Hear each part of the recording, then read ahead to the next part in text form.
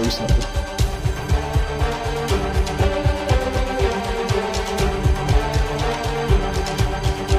I will destroy them all. Hello everybody and welcome back to The Coordinates, a sometimes Attack on Titan podcast, and sometimes me and Tyler are doing other things podcast.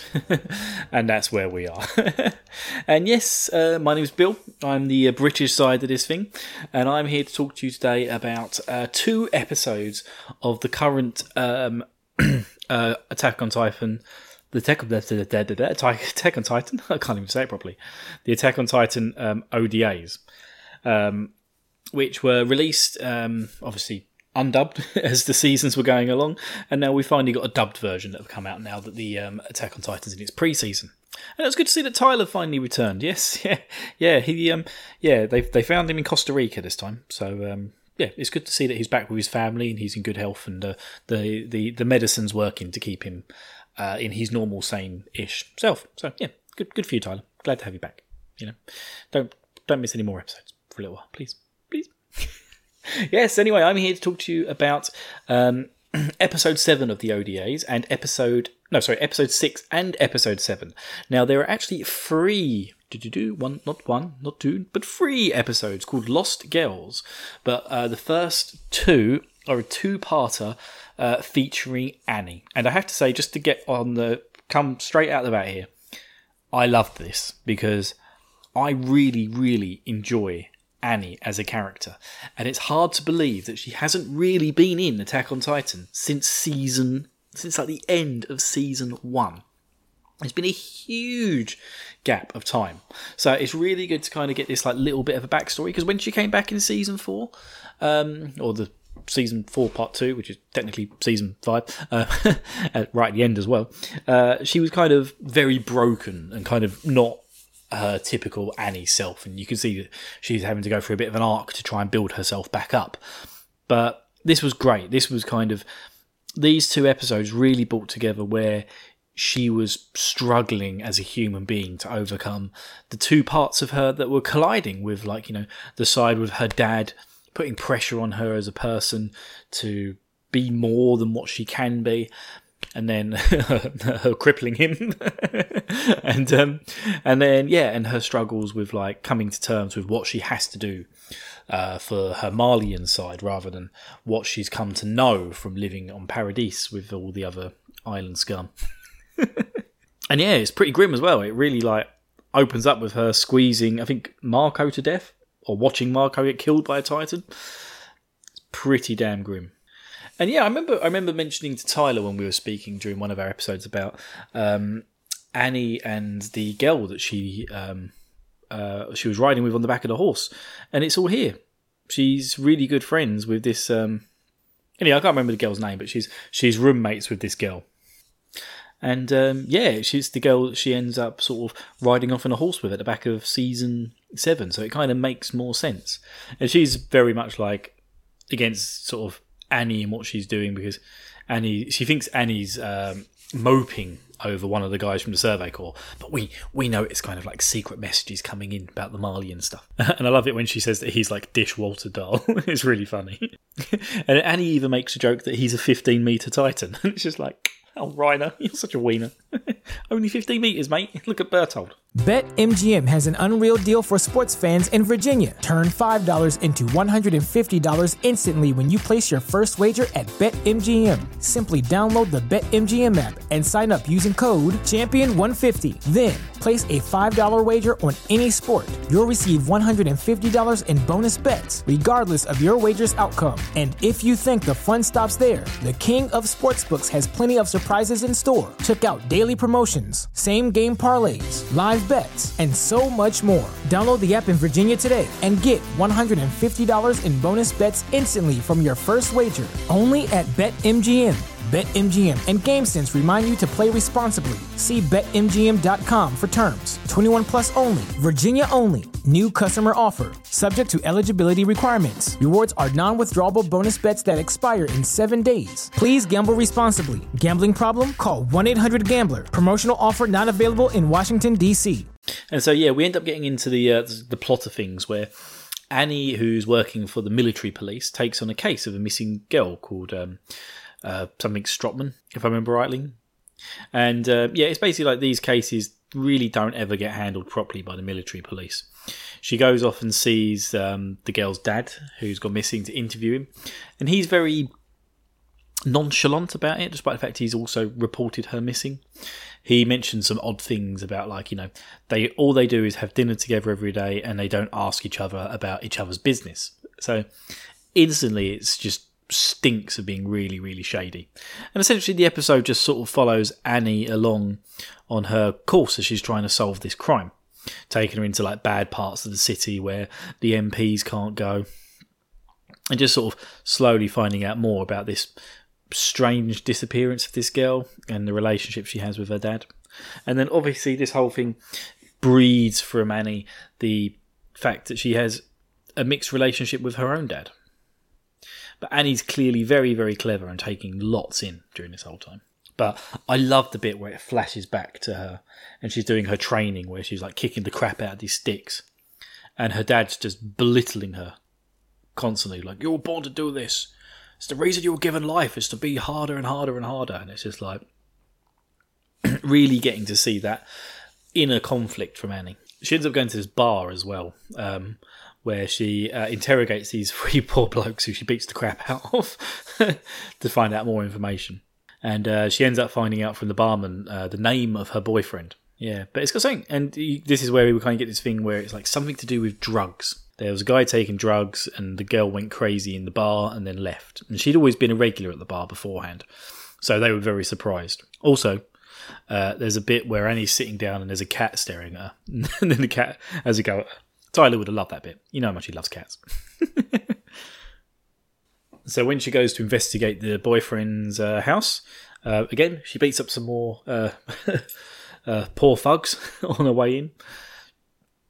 And she finds that he's actually dead under the table, but recently dead. And there's some crazy guy next door who's trying to come around and beat her up, smashing up a glass. Don't really get that bit. But she freaks out and holds the door shut. And then that's pretty much the end of the first part of the episode, which was called, by the way, it was called Walls, Sheena, Goodbye, Part 1.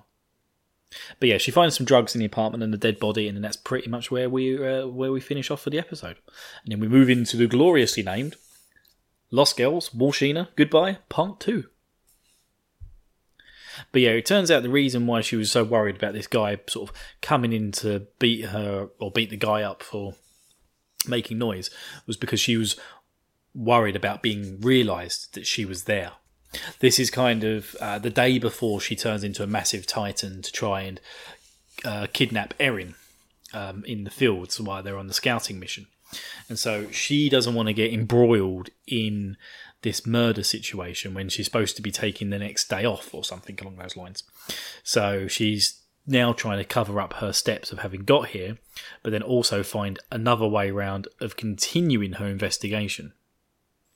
And at the once we get past the opening credits, which I don't like these opening credits. These are not the best ones, if I'm honest. This is where we get treated to the scene where she then kicks the shit out of her dad, which I feel like I've seen before. I don't know if I've watched these ODAs when they were not dubbed, but yeah, she proper goes to town on her dad's leg, and then he comes back. Doctors told him that he's not really going to walk properly again. He's like, "I'm so proud of you, Annie. You've come so far." It's just like, fuck me, man. Your dad is messed up, Annie. But yeah, as she's trying to leave and she goes back to her driver, she gets ambushed by a guy with a scar on his face and another really creepy looking guy who kind of looks like he's from, like, I don't know, One Piece or something. I don't know. I think it's One Piece. He kind of looks like the main guy from One Piece. But yeah, they kidnap Annie because of her being on the trail for them. And they tell her about some sort of weird sewage plant where there's like these acid baths where they like to dump people because they just disappear. And the guy tries to take Annie's ring, which, as you remember, has the little sharp bit on it, which turns her into the female Titan. And she asks for it back, and then this makes him very suspicious of why she wants it. She purposely hits the guy so that he then punches her, cuts her, and then she turns into a massive Titan. But I think she only does her arm, because it looks like just her arms there. And obviously it's going to sort of steam away over time.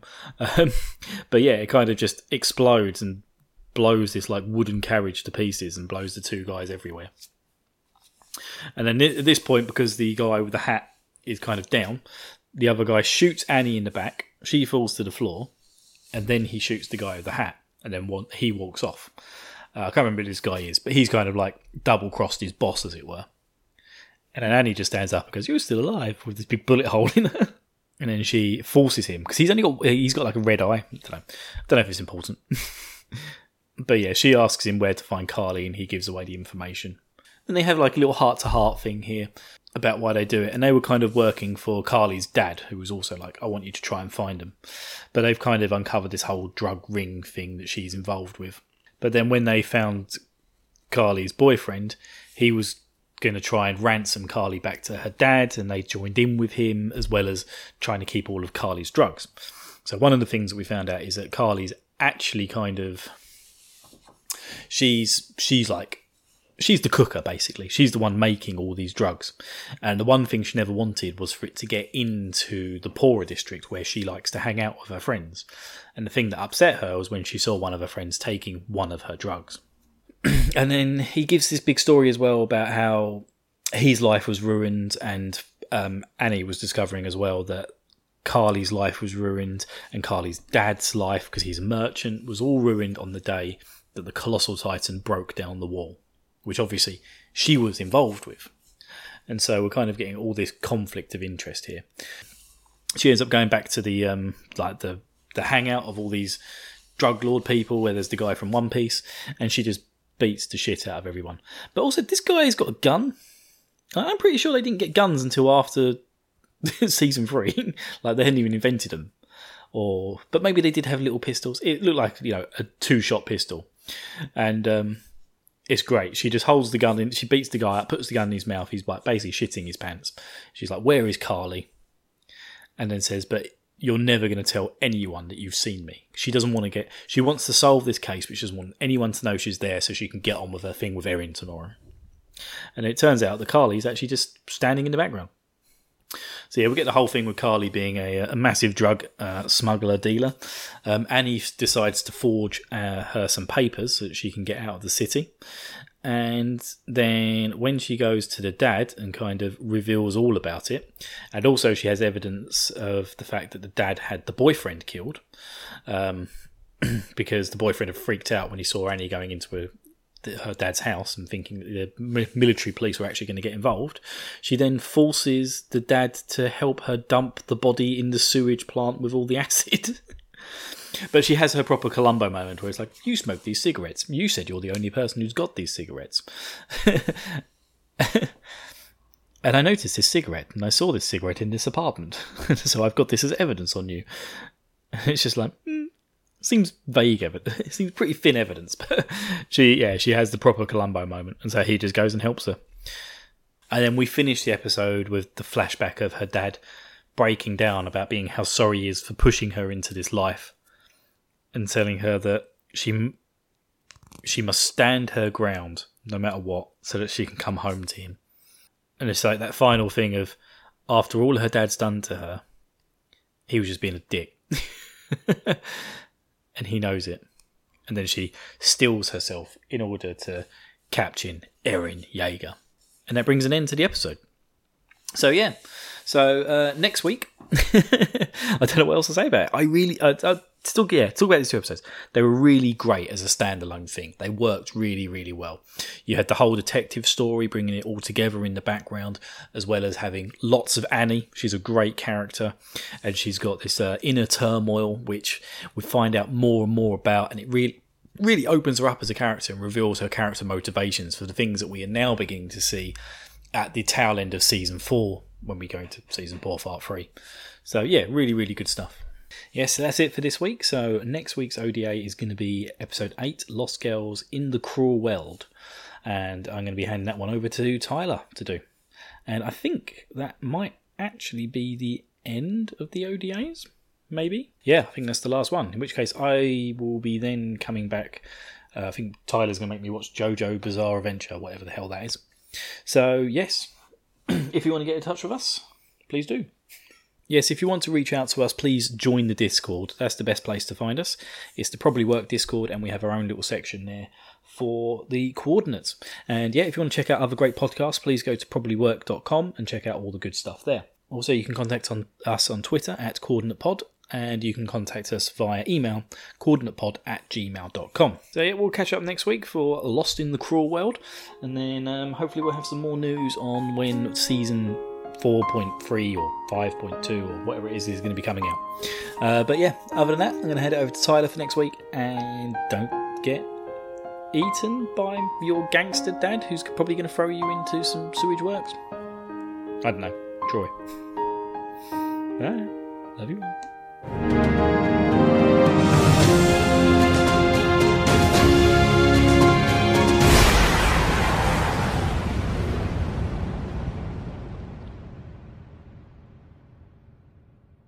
BetMGM has an unreal deal for sports fans in Virginia. Turn $5 into $150 instantly when you place your first wager at BetMGM. Simply download the BetMGM app and sign up using code Champion150. Then, place a $5 wager on any sport. You'll receive $150 in bonus bets, regardless of your wager's outcome. And if you think the fun stops there, the king of sportsbooks has plenty of surprises in store. Check out daily promotions, same-game parlays, live bets, and so much more. Download the app in Virginia today and get $150 in bonus bets instantly from your first wager. Only at BetMGM.